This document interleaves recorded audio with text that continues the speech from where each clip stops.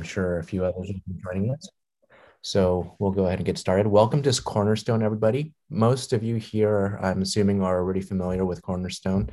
But for anybody who just might be new, these sessions that we've been having on Sunday afternoons are an extension of the ministry of the word and the prayer that happens on Sundays. And today we will be covering the last of our premarital curriculum. And it'll actually be our last Cornerstone meeting as well, at least in the current format. We may continue having other Sunday teaching times in the future, but at least for this season, this will be our final session. And like we always do, it is an opportunity for us to hear from one another as well. So I'd like to ask a few of you to share one thing the Lord has been teaching you and one thing that we can be praying for. So again, just to give you guys a few more moments to think about it, I'll be asking a few of you to share one thing the Lord has been teaching you and one thing that we can be praying for you. Okay. So let's see who our volunteers will be for today. Let's see. Okay, I was asked to choose some of the couples who have recently welcomed children in, but I don't see any of them here unless I'm missing them. So we'll have to go to our backup plan here. All right, JC, I see you. So would you mind sharing with us how you've been doing recently, what the Lord's been teaching you, and how we can pray for you? Hello, guys. Can you hear me? Yeah. Yeah. What the Lord has been teaching us for me and Kat. She's not here, but I'm here. oh, Kat is here. So join us. Sorry, Kiana is sleeping. She's napping. So yeah, one thing that the Lord has been teaching us. And what's the other question again? Just how we can, yeah, just how we can pray for you. Oh yeah. Well, go first. Well, today's sermon was super good. Like, I was so blessed and encouraged by it about being reminded that, the root of all our idolatries and sins are our unbelief of the goodness and God's loving kindness to us. And so it points us back to the gospel where, the love of Christ has been shown. So that's been just one of my reflections for the week, remembering that we are, God wants us to trust Him, that He loves us ultimately. And, it's been proven at the cross. So, prayer request for our family, just for God's direction for us in the upcoming, maybe just even for the summer. Both of us are joining the book club, and we're really excited to be with the church family that we're going to be with. So just God being glorified during that time. Yeah. For me, the Lord has taught me to really trust in Him. Like the past semester, in connection to what Kat mentioned, certain idols need to be were revealed in, particularly in how I handled my time. Basically, I'm a hoarder of time, basically. So I like my schedule in a certain way, but the Lord revealed that I have to trust in Him, even though, certain plans that I have are not being met. It's, how I respond to those things is, something that I need to grow in. So by God's grace, it's really good. So, and speaking in connection to that prayer request, I just pray for my dad. Based on my schedule, I want my dad to move here in the from the Philippines to here. So I just pray for us about that. So yeah, we're trusting in the Lord. Okay, got it. Thanks for sharing, guys. Let's see, who else have we got here? Let's see. We have Eric and Lisa. I see you guys on my screen as well. So let's go to you guys. If you guys can share one thing that the Lord's been teaching you. It could be both of you if you like, or one of you to share on behalf of both of you, and one way that we can be praying for you.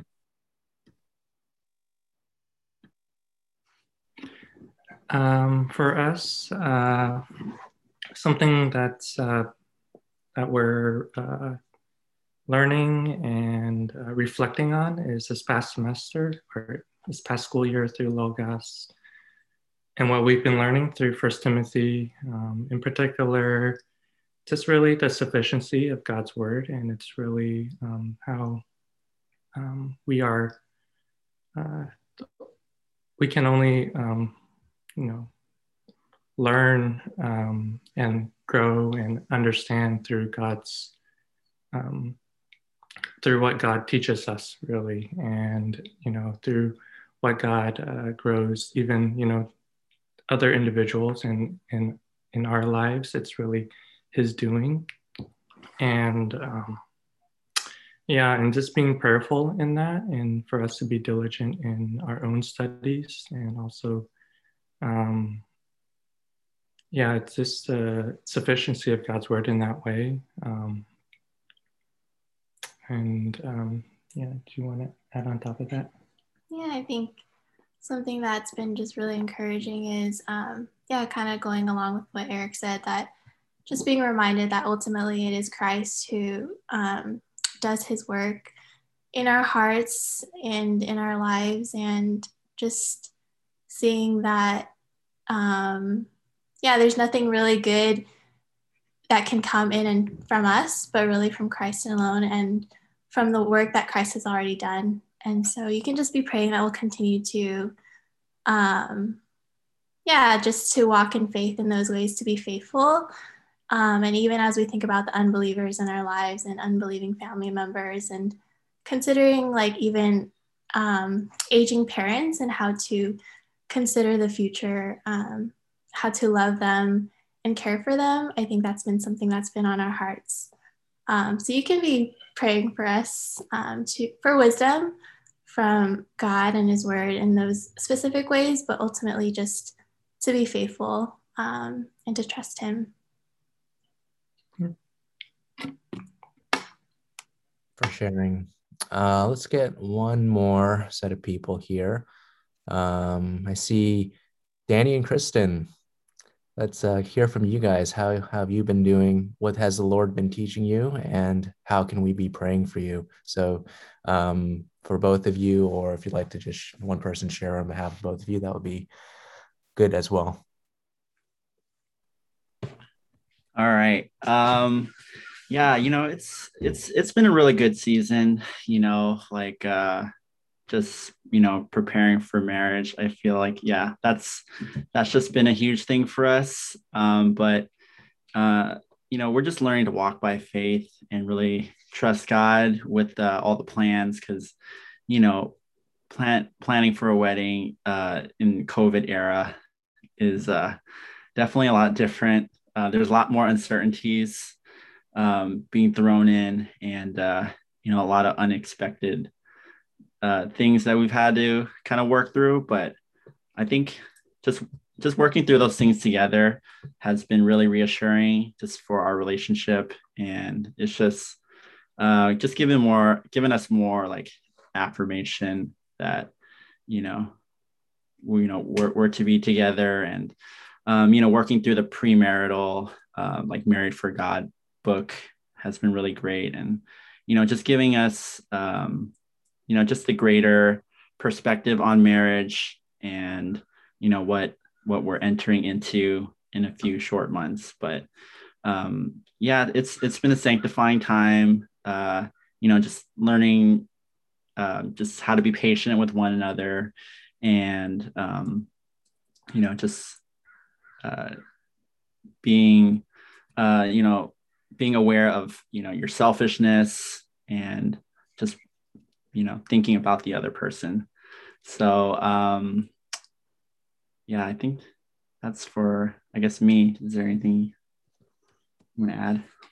Yeah, it's been a good season. I think just understanding God's design for marriage, and understanding the importance of the covenant relationship in marriage, I think has been really good for us to just learn about and go through. And I think even for my own heart, just preparing myself, to become a wife, and just trying to transition to, as There's just been a lot of busyness in this season. I am finishing up my second semester of graduate school, and I'll be starting a new semester in the summer. And then right after we get married, I'll be starting an internship in the fall. So there's just a lot of big life transitions as I prepare, in the next coming months. So I think just preparing my heart and really trusting God in this next season, and really, looking to Him for strength and not relying on my own strength or my own wisdom or any practical worldly wisdom, but remembering that God has given us all we need in Him, and to, be looking to His word and going to the word with Danny together, so that we can, just like make decisions that are according to His will as we prepare for the future. So there's just been a lot of things. It's been a really busy season for both of us. But I think we've been really trying to prioritize our time in the word together, and that has been really fruitful. So we're very thankful for that. It was great to hear. Thanks for sharing. Well, I would love to pray for everybody who shared today. So let's go ahead and bow our heads and we'll pray. Father God, we thank you so much, Lord. You are a good God, and you have blessed us so much, Lord, to a point where none of us can are ever justified in complaining or grumbling about the things that are in our lives, Lord. But truly, you have been gracious to us. You have shown us your favor. And even the things that people have brought up here as prayer requests, Lord, we can see your goodness in it, Lord. So we thank you for that. I pray for JC and Kat. And I just thank you for the ways that you are working in them, and particularly allowing them to be involved in the ministry of our church. I pray that you would provide them direction in the upcoming months in terms of ministry, and also just the joy of being able to participate in book club. We know that will be a fruitful time, and I just pray that you would bless those times that they have with other church members and other attenders, Lord, as they look into this book, and as they consider what principles that they can draw from it for our own lives, Lord. So we thank you for the opportunity that they will have, and I just pray that you would bless them through that. Lord, I also want to pray for Eric and Elisa. Thank you so much for your word in their lives. I thank you that your word is a part of their lives and a central part of their lives. And I pray that it would continue to be so. And not only just the time that they spend in it individually or together, Lord, but the blessings that they have in walking in obedience to your word as well. I just pray that they'd be able to walk by faith, Lord, and not in their own flesh, Lord. And I just pray that they would see the results of that. Not that things will always turn out the way that they may want initially, Lord, but walking by faith is something that at times can be costly, and at times may not seem as if things are turning out the way that we would want. But Father, we know that things will turn out the way that you intend and the ways that are best, because you care for us and you desire to walk in your blessing as well by faith. So we thank you for their conviction to do that. And I pray that you would help them to do that in this next season. We pray for the unbelievers in their family, Lord. And we know that not everybody is saved around us. And for them in particular, Lord, I pray that you would bring salvation to their family members. And even as they enter a phase of life where they need to start thinking about caring for older family members as well, Lord, we know that this can even be an avenue for the gospel to reach them as well. So thank you, Father, for the opportunities that you are giving them and that you will continue to give them. And may your gospel and your name be glorified as they walk by faith.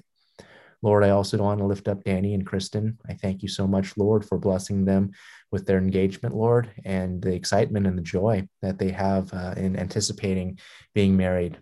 Thank you for all the things that you're teaching them. Even now in this season, preparing for marriage, there are so many lessons that we can learn. And I just thank you for teaching them these lessons. We know that this time of a lot of uncertainty for the future, Lord, whether that be just the act of planning a wedding, Lord, and all the uncertainties that come with that in the era of COVID. We just pray that they would trust in you, that they would know that you are in control of all things, you are sovereign, and that nothing catches you by surprise, even though it may catch us by surprise, Lord. But you know what you're doing, and you have a reason and a purpose for all that you are allowing into their lives right now. We just pray for this upcoming season. We know it's a busy season, and as Kristen mentioned, just finishing up her program and getting married and all sorts of things all coming at once, Lord. It can be a time where it can be difficult to, we can be overwhelmed by the things that are coming our way. But Father, I just pray that you would be the anchor, that you would be the center, that you would be the rock of her life and also of their marriage. And I just pray that they would experience the goodness, that even when things change in our lives circumstantially, Lord, you are the same and you are faithful, Lord. So we thank you for all of these things. We pray this in Jesus' name. Amen. All right, Mark, I'll go ahead and hand it off to you, and you can take us for this next portion here. Okay, thank you. I'm gonna switch over to my slides here, and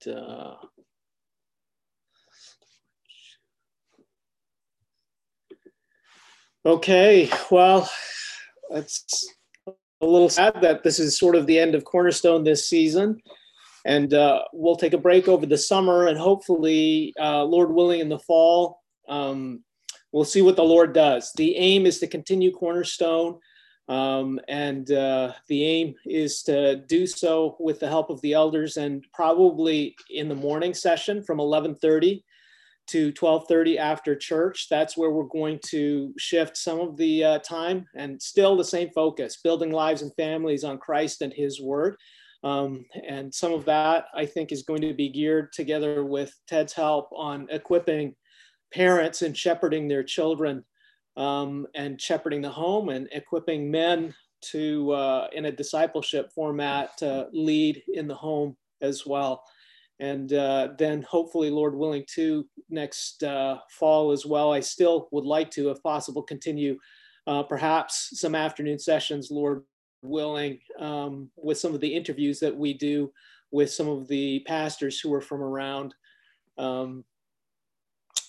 the States, and with Ricardo, if he's in Colombia, has agreed to join us sometimes with him as well. So please keep on praying for Cornerstone. It's been a blessing for me personally, and it's been a joy just to be able to spend Sunday afternoon with you around the gospel and building our lives together on that. And our focus today is really, it's really the second part of stewardship. The first part of stewardship we did as far as members go, and we focus on an individual level, but what happens with families, what happens with kids, what happens with work. And certainly one of the trajectories a little bit, and many churches go through this challenge. Many churches go through this challenge. There's two of them that come up fairly significantly. One is that there can be, quote unquote, a disappearance of our couples after they get married or they have kids, okay? The responsibilities explode. Things get very, very heavy. You're treading water just to survive, whether it's being married, moving to a new place, both with being married, but also starting a family, okay? And, the fellowship gets broken, okay? And it doesn't cruise along in the same way. And the other thing that comes is service in the local church changes. And there can be extremes that happen with that as well. I've had folks who have come in who have just felt burdened and guilty because, prior to having kids or prior to be married, they were in something like a college ministry where they were out 4 or 5 nights a week in ministry or discipleship or together with others. And suddenly things change, and it's like, okay, well, what do I do? Am I still honoring the Lord if I'm not out 3 to 4 nights a week with the people of God? But how do I juggle this? What do I do as far as my wife's unhappy because I'm spending so much time out, or my husband's unhappy because I'm spending so much time. So there are those aspects. And then there are the aspects and the challenges that come up with the question of physical intimacy. That's a big thing that comes up as well, where, there's shame obviously associated with that. People aren't sure how to deal with it or address it. And it'll come up in counseling where one spouse or the other spouse is, concerned or feels that things are not going right. And how do we deal with it? And where do we deal with it? And there can be a bit of a myth a little bit. And the myth is really, and I'm sure some of this is deferred thinking a little bit, that it'll all get sorted out after we get married or we get there. Okay, and I think that myth frequently gets debunked both in stewardship and ministry and just life in general, that if we're not walking well with God and we're not growing in Christ, okay, marriage or having kids or having a family doesn't suddenly miraculously make everything better. Marriage does not miraculously turn a selfish person into an unselfish person. Marriage doesn't turn someone who's not giving financially or of their time or of their heart, suddenly they're the big giver. And marriage and family doesn't take someone who has, perpetual conflict, or they deal with conflict by withdrawing or lashing out, or even being manipulative. Suddenly it doesn't automatically get transformed with the family. What does happen as our responsibilities expand, as God blesses us, and because that's what marriage and family is, as God blesses us, is it actually exposes our selfishness, our idolatry, and the places we come up short in our walk with Christ. There's nowhere to run, there's nowhere to hide, there's increased stresses on those things, and suddenly we begin to discover, oh, I'm a pretty selfish person, because before I was thinking of, and so singles, this is as much for you as it is for the married couples, and even if some are never married, the aim at the end of the day is that we would be pleasing to Christ. Remember that marriage is temporary. By marriage being temporary, Jesus makes the point that when we're resurrected, we will be like the angels. And, we're not going to be given or taken in marriage in the eternal state. This is Christ's ministry to us, where we get a chance to exemplify the gospel. Okay. And what's important at the end of the day is Christ. That is what it's all about. That is our treasure. He is our joy. He is our gift. And marriage and family and singleness, as we read Paul, and we're going to read him shortly, it is all a gift from the Lord. Now, that's important to consider too, that singleness in its way has a way of stressing the system and exposing our selfishness too, but it does so in a little bit of a different way. It also stresses and exposes our relationships and how we handle our lives, whether our lives are given to the Lord or they're about being or about taking for us. Okay.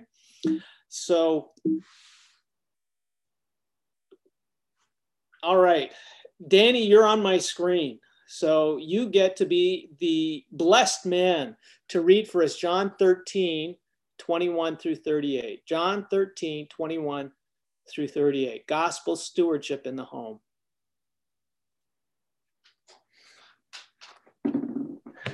All right. John 13, 21 to 38.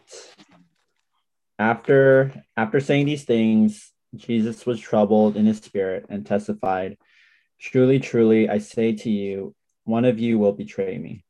The disciples looked at one another, uncertain of whom he spoke. One of his disciples, whom Jesus loved, was reclining at table at Jesus' side. So Simon Peter motioned to him to ask Jesus of whom he was speaking. So that disciple, leaning back against Jesus, said to him, "Lord, who is it?" Jesus answered, "It is he to whom I will give this morsel of bread when I have dipped it." So when he had dipped the morsel, he gave it to Judas, the son of Simon Iscariot. Then after he had taken the morsel, Satan entered into him. Jesus said to him, "What are you going to do? Do quickly." Now, no one at the table knew why he said this to him. Some thought that because Judas had the money bag, Jesus was telling him, "Buy what we need for the feast," or that he should give something to the poor. So after receiving the morsel of bread, he immediately went out, and it was night. When he had gone out, Jesus said, "Now is the Son of Man glorified, and God is glorified in him. If God is glorified in him, God will also glorify him in himself and glorify him at once. Little children, yet a little while I am with you. You will seek me, and just as I said to the Jews, so now I also say to you, where I am going, you cannot come. A new commandment I give to you, that you love one another. Just as I have loved you, you also are to love one another. By this, all people will know that you are my disciples if you have love for one another. Simon Peter said to him, Lord, where are you going? Jesus answered him, where I'm going, you cannot follow me now, but you will follow me afterward. Peter said to him, Lord, why can I not follow you now? I will lay down my life for you. Jesus answered him, will you lay down your life for me? Truly, truly, I say to you, the rooster will not crow till you have denied me 3 times. Thanks, Danny. You know, the question as we consider every relationship, okay, every relationship, are you a Judas or are you like Jesus? Are you like Jesus in your love, or are you like Judas? And as we think about John 13, the context of this is obviously, as you go back earlier in your Bibles, you see it starts with the Lord's Supper. It follows with Jesus washing the feet of the disciples, doing a job that no one wants to do, that's for the lowest of servants, the icky, dirty job. And he also draws that connection about washing and being washed with the word, but the need of disciples within the church, and that's all of us together, to wash one another's feet. That means we've got to get our hands dirty and do the business that nobody wants. You know, we had a discussion with some of the new parents today at lunch, you know, and that idea for the guys to get your hands dirty and to change diapers and deal with that. Okay. And yeah, when you stretch that even further, all right, you say within the local church and dealing with one another's sin, okay? Dealing with stuff that people cover up and hide and that stinks and nobody wants to deal with, all right? And, you know, there's this issue. Are we going to be like Jesus? What is the love of Jesus like? Well, he says in verse 34, a new commandment I give you, that you love one another, even as I have loved you, that you also love one another. He sets the standard for what love is to be. Okay, well, we know it. We've heard it so many times, right? But what he goes on to point out is Peter would like to love that way, but he's unable to do it. He makes the point at the end, I'm going to lay down my life for you, Jesus. I'm going to love you in the way you've just asked me to love. He's all there. His desire is to do it. But he discovers that without Jesus, without the Spirit of God, and without faith, he cannot do it. He's incapable of doing it. And so we come back to the big picture that we talked about. Look, marriage, family, relationships, God has designed all of these things to be part of the church for believers and to be a reflection or an image of the gospel. And like, you know, the picture that I've taken from Lane and Tripp, okay? We're either going to be thorns, where what we're giving people are scratches all the time. We're like Judas, okay? And it's interesting to see that it looks like Jesus washed Judas's feet right before he betrays him. No bitterness, no complaints. He just kind of rolls it out. This is the way it is. And this is the magnitude of Christ's love, right? You know, I mean, would you go and serve food and hang out and spend time with the person who you know is going to betray you with a kiss? Be hard to do, but Jesus did it because his love is from above. Okay. Are we going to trust in God? Are we going to walk by way of the cross? Are we going to be with Jesus? Is he going to be Lord of our lives? And if so, he's going to grow us by bringing sunshine into our lives and bringing heat into our lives and stressing the system. But through that adversity and through those difficulties, there is going to be rich fruit that is going to come. And the idea of fruit is that you give it as a gift to others. It's not for you. You don't have a fruit tree in your home and you sit there and you've got all this fruit and say, okay, we're going to do it all for ourselves and nobody's going to be able to take any of it. It's this idea that you're going to give to others the good news of the gospel, this new life that Christ has given you. Okay, that's why Christ has saved you, that you should be fruitful. That's John 15. So look, we understand that in principle, but how does it play out in our relationships, whether you're single or married? Okay.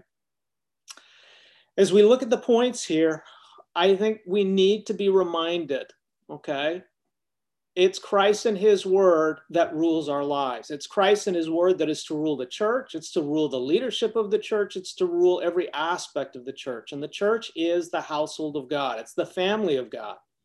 It's not our biological families. Our biological families very frequently are our mission field. Okay? We need to honor our parents, but we forget, look, we belong to Christ. That's what we learned this morning. And every aspect of our life belongs to him because we've been saved. He's given his life to purchase us. He paid the price. Nobody else has paid the price.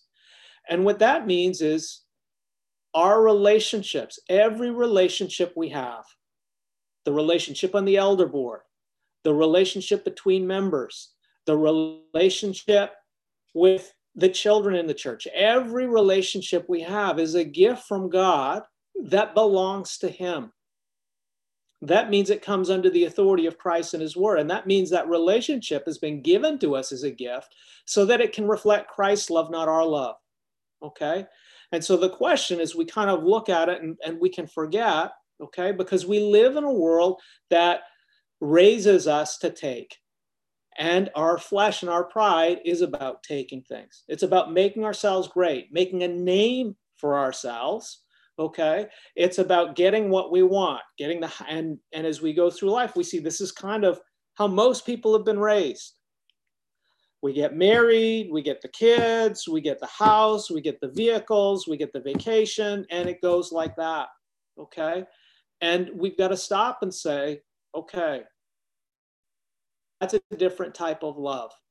That's a Judas love. That's, let me grab the money bags and let me get out of here and let me handle my business. Okay? And we have to ask ourselves, okay, in every relationship, whether you're single or married, are we giving life like Jesus?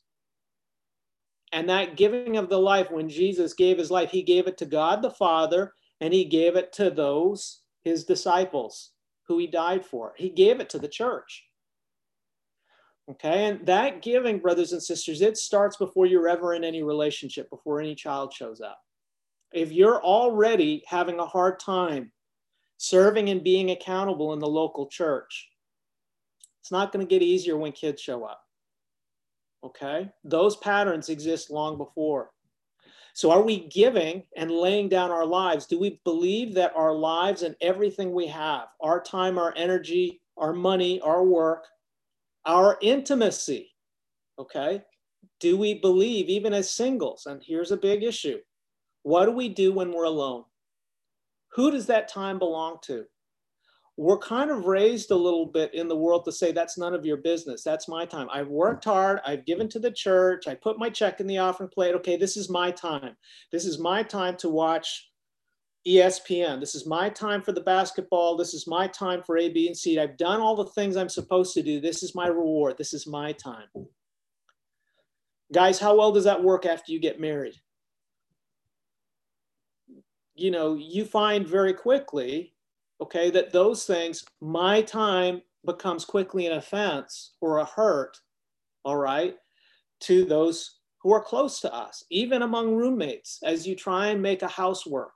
You quickly discover, well, my time, what exactly does that mean? Where are the boundaries, okay? And what we see is, look, Jesus is our example and he's our power. The love of Jesus is one which says to the Father, like, how much did Jesus hold back from the Father? How much did he hold back from you and I? He gave it all, okay? And so then the question comes up, Pastor Mark, you know, am I going to be someone who's going to be, you know, a doormat, who someone's going to walk over, okay? One of the things that we need to be reminded of is the safest place in our life is where Christ is present. And the safest place in our life is when we are loving by faith like Christ loves. Because that perfect situation where everybody's giving and nobody's taking, and everybody is thinking or esteeming the other more important than themselves. And that extends to all our relationships in the church, okay? That is a place where we don't have to worry or fear, okay? We can give freely because Christ, seek first his kingdom and his righteousness, and all these things will be added unto you. Now that's the principle. Well, what happens when there's a Judas among us? Well, Jesus shows the example. He has no fear. He will suffer, but he ultimately knows that the Lord is going to handle things because Judas is not greater. than his Father who is in heaven. And he knows that the Lord is going to make things right. We will suffer in marriage. We will suffer with family. We will suffer in this life. But when we're a child of God, we know that when the Lord allows those things to happen, he's going to use it for good and not for evil. And he's going to bring fruit. And in due time, good is going to come that's going to give life to others. Okay? So look, these are the fundamental principles. And I go over them over and over again is because, look, we are all selfish people. We all struggle with the flesh. We all struggle with pride. It gets harder when we're tired. It gets harder when we're stretched thin. It gets harder when the Lord presses us. And he does so kindly and graciously to show us our need for him. And that's the end of John 13, where he explains to Peter, hey, Peter, you're going to betray me 3 times. And in the bigger picture, who is it who ends up being the apostle who helps shepherd those who are suffering for the name of Christ? Very interesting. 1 Peter and 2 Peter, it's Peter. And he's a beautiful and he's a gentle and he's a gracious shepherd. He doesn't stick it to people. Oh, you got to suck it up. Oh, you got to suffer more. Oh, you got to give more. No, when you read 1 Peter, it's remarkable how gracious, how gentle, how kind, and yet how firm he is on showing believers a place for love, even in the midst of suffering and duress. And brothers and sisters, when you look at the heart of what we're talking about gospel stewardship, the measure of our stewardship and giving, our time, our work, our money, our intimacy and kids, it's not giving when we have everything under the sun. All the time in the world, I give you some. All the money, I'm a billionaire, I give you some. All of this, that, and the other thing, I give you some. Guys, the test of our love, okay, is when it seems like from the world's perspective, we have absolutely nothing. What are we willing to give? And when we look at Jesus, okay, when the world took everything from him, he did not withdraw or lash out, but instead he gave everything. And he did so in love. And that's his desire about what our relationships in the church would look like. That's his desire, what our relationships in our marriages would look like. And that's what his desire would be for our families, for every aspect of the church. That's what sets the church apart. Now, are we there yet? No, we're not. Okay. But if you look at Ephesians 5, 1 through 10, have a look at that with me.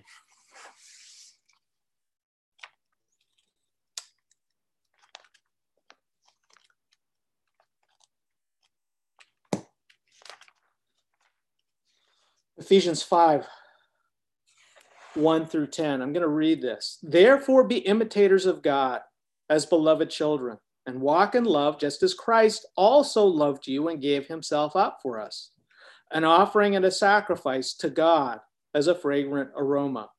But immorality or any impurity or greed must not even be named among you, as is proper among the saints. That was Judas, right? Greed. And those things go hand in hand, immorality and purity.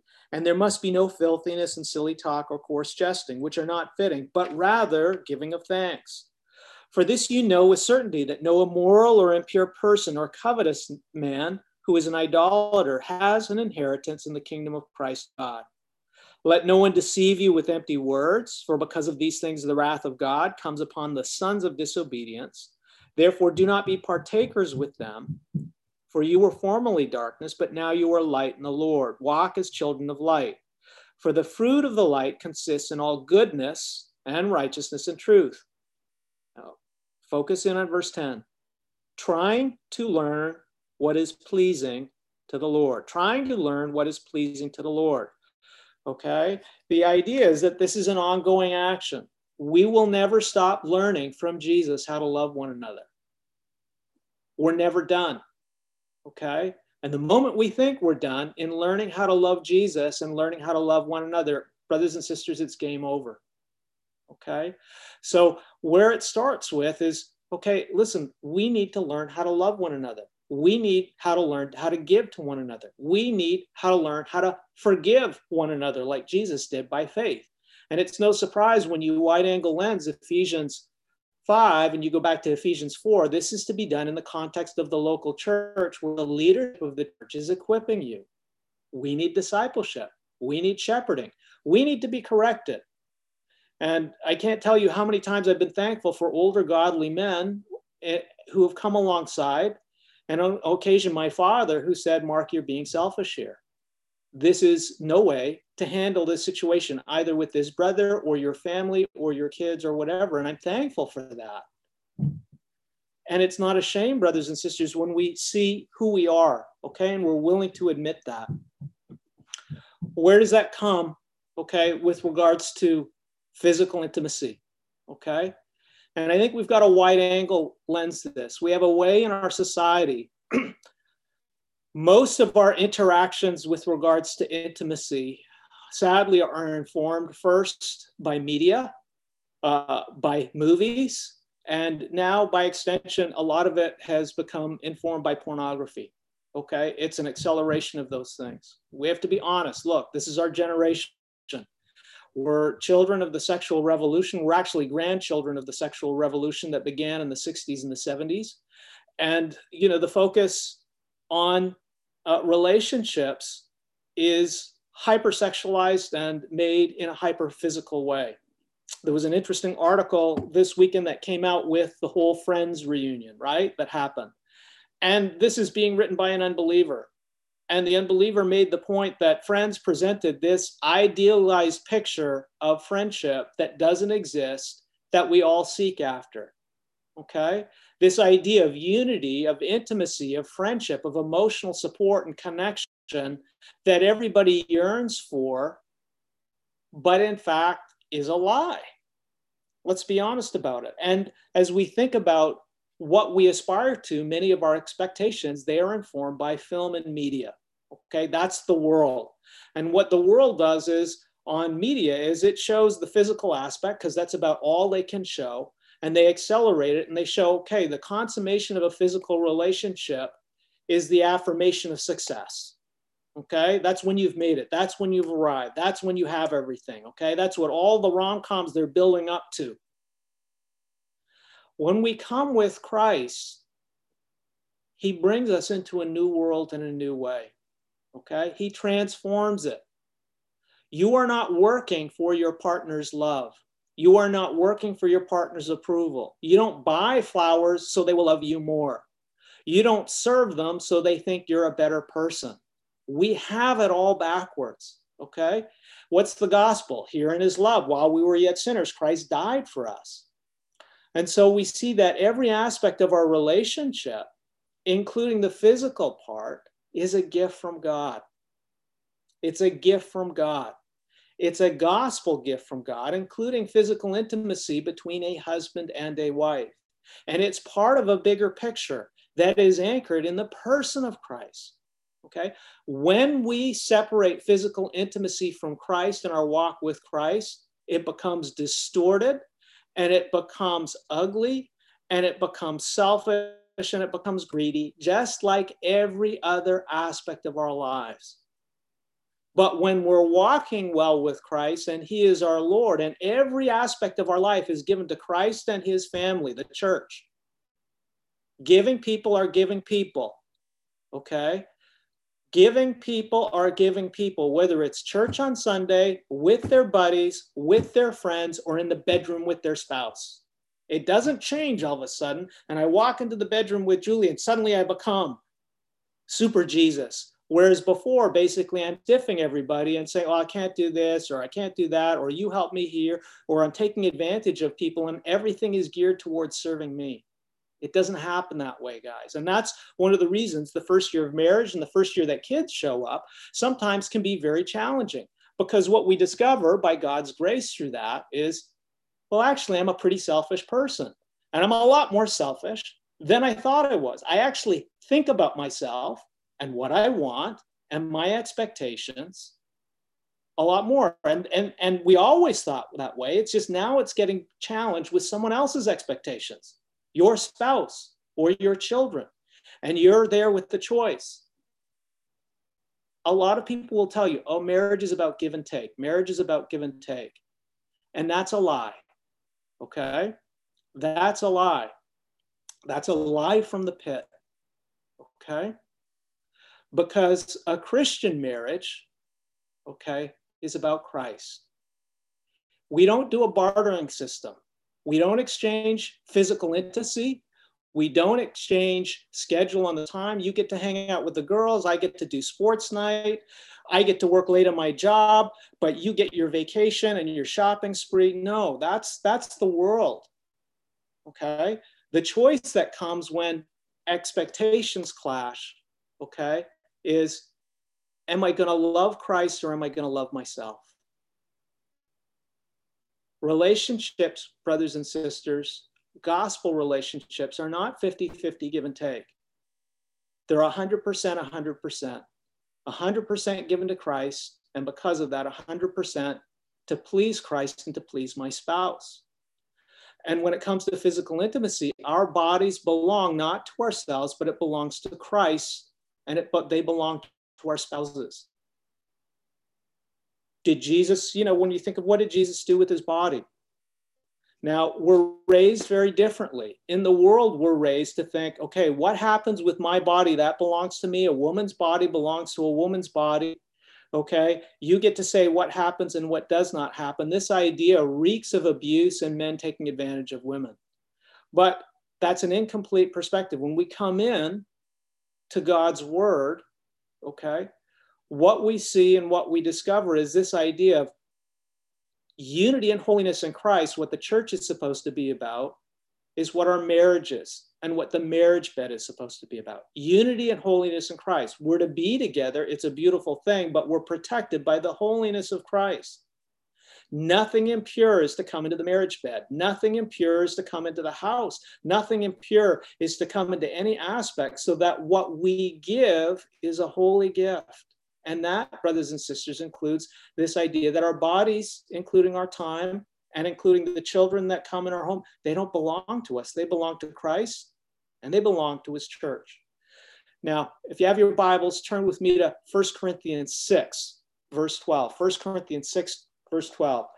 Eric, I see you on my screen. Eric Lau, can you read 1 Corinthians 6, 12 to 1 Corinthians 7, 7? Sure. 1 Corinthians chapter 6, starting verse 12. All things are lawful for me, but not all things are helpful.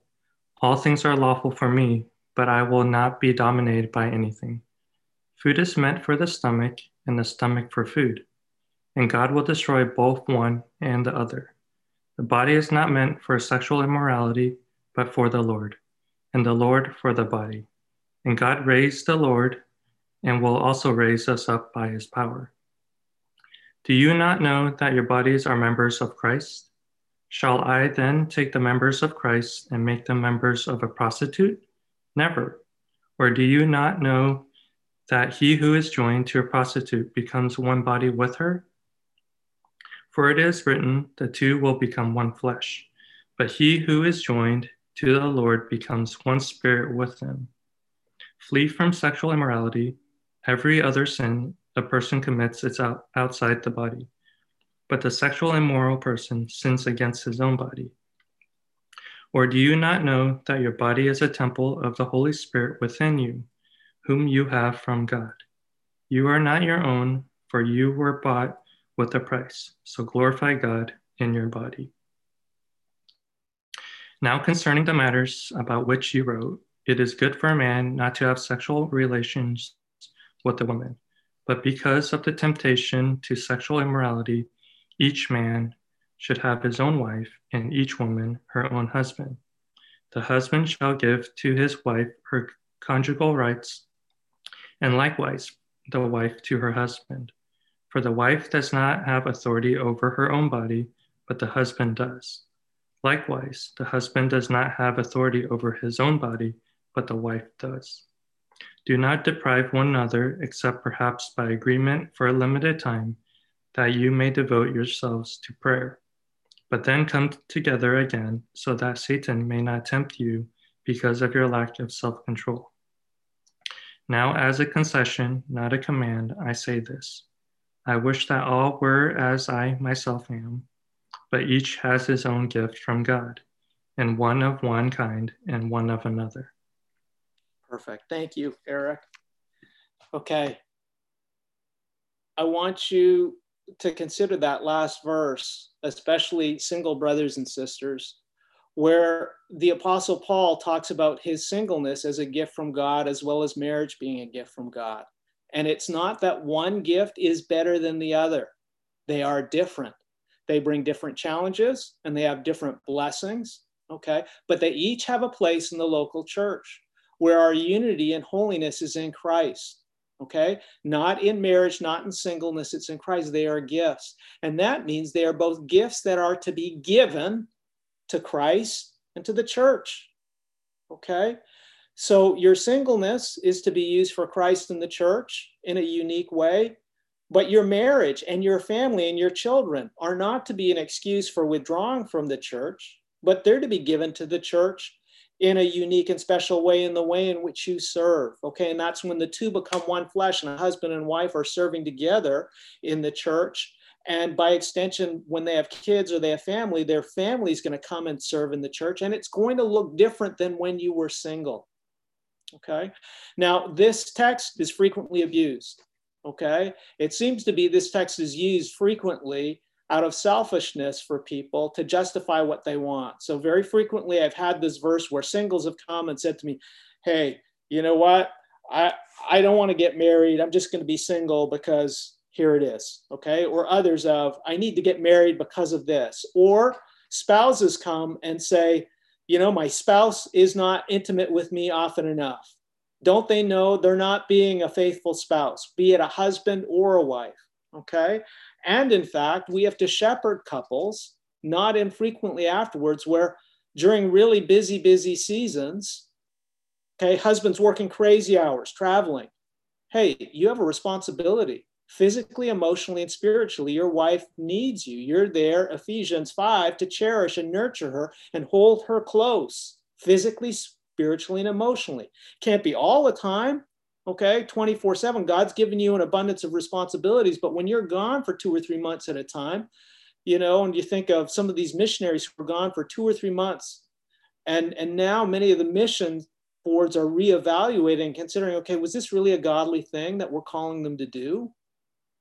Okay, so look, this gets abused, as scripture frequently does, just like Judas did, where people come in and they look for that little line that suggests what they're not getting and they use it. Okay, but Paul, when we see it, wide angle lens, and look at this, the whole text here, our aim is to be pleasing to Christ and to please our brothers and sisters in Christ and to please our spouses, okay? Physical intimacy, your aim is not to satisfy yourself, but to please your spouse. And that means before you can do that, you need to know how to love them as Christ loves them. Men, you need to learn to live with your wife in an understanding way as with the weaker vessel. Women, you need to honor your husband and show him the respect that he needs as Lord in the house. Okay, both of those things, when they're operating, you have a beautiful and safe place. But if a wife is disrespecting her husband, the husband's not going to want physical intimacy with the wife. Similarly, if a husband does not know how to live with his wife in an understanding way, you know, whoa, get away from me. Okay? But ultimately, when we look at this together, we have to see that this is a gift that was given by God that needs to be handled with care.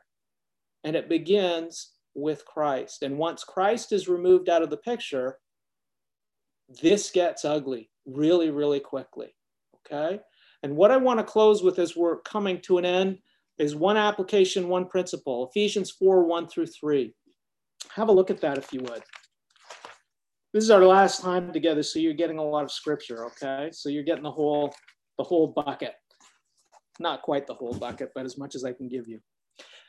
Ephesians 4, okay? Ephesians 4 and 5, and especially married couples and those with kids, look, this is just going to be an anchor, an anchor, an anchor. I can't tell you how many times I've come back to this, and it's just giving guidance during hard times. Ephesians 4, therefore I, the prisoner of the Lord, implore you to walk in a manner worthy of the calling with which you have been called, with all humility and gentleness, with patience, showing tolerance for one another in love, being diligent to preserve the unity of the Spirit and the bond of peace. you know, we've got to stop and say, okay, how does he start? Therefore, I, the prisoner of the Lord. Is Ephesians 4:1-3, is that the hallmark of our relationships in church? Is that the hallmark of our marriage? Is that the hallmark of the wedding and marriage bed? Is that the hallmark of our families? Are we walking in a manner worthy of our calling with which we've been called? Are we doing so with humility and with gentleness, with patience, showing tolerance for one another in love? Okay, married couples, what I always say for new couples, the way of the world is you've got to sleep with your spouse before you get married. You got to get all those kinks out. You've got to find out whether you're compatible or not. Okay? The Lord does it the opposite. You're set apart for your spouse in holiness. Okay? Because your body doesn't belong to you. It belongs to the Lord, and it belongs to your spouse. So there's this idea that comes through in church, in every relationship, and in life. You've been called to protect the holiness and unity of this relationship. And you protect it, brothers and sisters, by walking with Christ. When you're not walking with Christ, you are not protecting your holiness and your unity with Christ. You're not protecting your unity and holiness in the local church. And you certainly won't be protecting your holiness and unity with your spouse. And by extension, when children come in too. There's this idea that it's a lot of hard work to pursue unity. It's the sacrifice of the cross. We're not saying hard work saves you. We're saying that when you're saved, it's a sacrificial life of pursuing your spouse, of being patient with your spouse, of bearing one another's sins, of pursuing them in the Lord, protecting that unity because God has given you a precious gift. This relationship, after your relationship with Christ, okay, and the relationships in the church, it's a sacred and holy gift. How are you going to handle that? Are you going to discard it or abuse it or exploit it? Or are you going to use it in the way that Christ has called you to? One application I want to bring in. There's been a term that's been used and increasing use in our church recently that's come up in a number of counseling sessions, okay? If you've used it, brothers and sisters, I'm not picking on you. It's been used a fair amount. It's the term gaslighting, okay? And you may be familiar with it. There's also some of the other terms, cancel culture is some of them, but gaslighting refers to a manipulative relationship where someone is being abused, where the abuser is making the person who's being abused out to be crazy, okay? Now, there's variations on that theme. I want to raise this, okay? Because your homework is to read 1 Corinthians 13. God has given us a gospel way to deal with problems in a relationship. The way is, if there's sin, we go to God's word. We address sin as God calls us. We deal with it vertically and we deal with it horizontally. And either we resolve this with forgiveness and reconciliation, or we bring someone else in from the church to say, help us to resolve this and come under the word of the Lord. We deal with this on Christ's terms. When we start to go down the path of accusing our spouses, or we start to accuse others in the church, leaders in the church of, okay, you're making me out, you're victimizing. When we bring all the psychologized language of abuse that comes from the world, that has no framework of God in it, okay? We're bringing the world into our relationships. And then we end up in this bondage of perpetual victim and abuse, victim and abuse, victim and abuse. Am I saying there's no abuse out there? No, I'm not. Am I saying there are no victims? No, I'm not. What I am saying is the remedy for abuse and being a victim is the gospel of our Lord and Savior, Jesus Christ. That's Joseph. Joseph was abused, but he made his way through promises and faith in God, and he was able to forgive his brothers in due time. And we look at what Christ does. If any man is in Christ, he's a new creation. All things have passed away. Behold, all things become new. And so I want to raise this to say how we think and how we interact, how we blame, okay, can be a way, and bringing in the world's economy and the world's way of speaking, okay, and bringing in this economy of victim abuse, when removing God from it, what we are doing is we are not protecting the unity of the church. Because the only way we can protect the unity of the church is to deal with sin God's way and not the world's way, okay? And I say that because many of the things that we're seeing on Instagram and social media, many of those discussions, as we bring those things into our relationship, we're bringing a Trojan horse that ultimately is going to destroy our intimacy with the Father, Son, and Holy Spirit, but it's also going to destroy our intimacy and our relationship with one another in the local church. And the opposite way of thinking in those situations is it starts with the principle that my body and who I am belongs to me and no one else. But when we come into Christ, we realize we leave that at the door. Our bodies, our lives, our time, our children, our money, they belong to Christ. They belong to his family. They belong to our spouses, not to ourselves. Okay? Separate checking accounts. Guys, we need to think about that.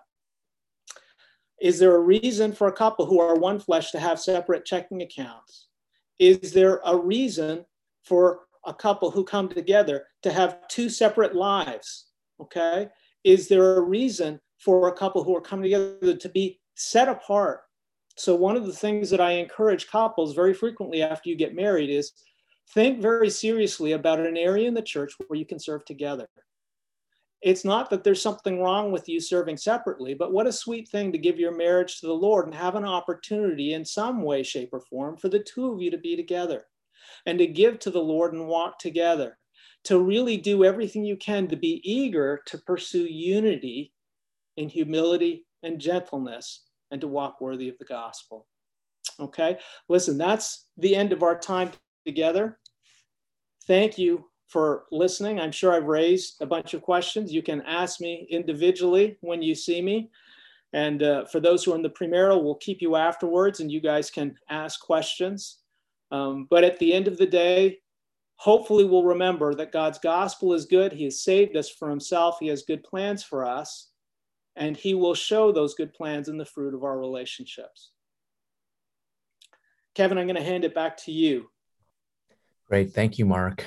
So I'll just be closing the time for the public portion of this meeting. We will be keeping back those who are going through premarital formally afterwards, but let me just close our time in a word of prayer.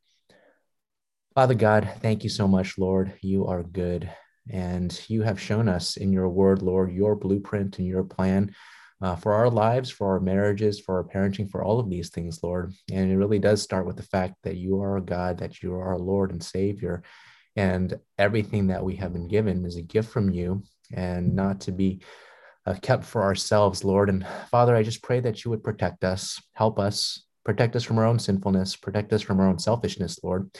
And we know that you have given us hope and new life through Christ, Lord, that we don't have to live for ourselves. And that is true in the way that we give. That's true in the way that we go about our lives and our marriages and our parenting, Lord, that these things belong to you, Lord. And the best place for us is not to preserve these things on our own strength for ourselves selfishly, but to remember that they're meant for you, meant for your glory. And that's also what's best for us, Lord. So thank you, Father, for these truths that can be easy to forget, particularly when we're bombarded with the world's idolatry and ideologies, Lord, about how we should go about these things. But Father, we thank you for the clarity of your word, which turns the wisdom of the world on its head, Lord. And I pray that we would be able to walk by faith in your truth, in your word, Lord, and that we would be able to experience and see your goodness even better, Lord, through it. So thank you, Father, for the time that we've had in your word today. In Jesus' name, amen.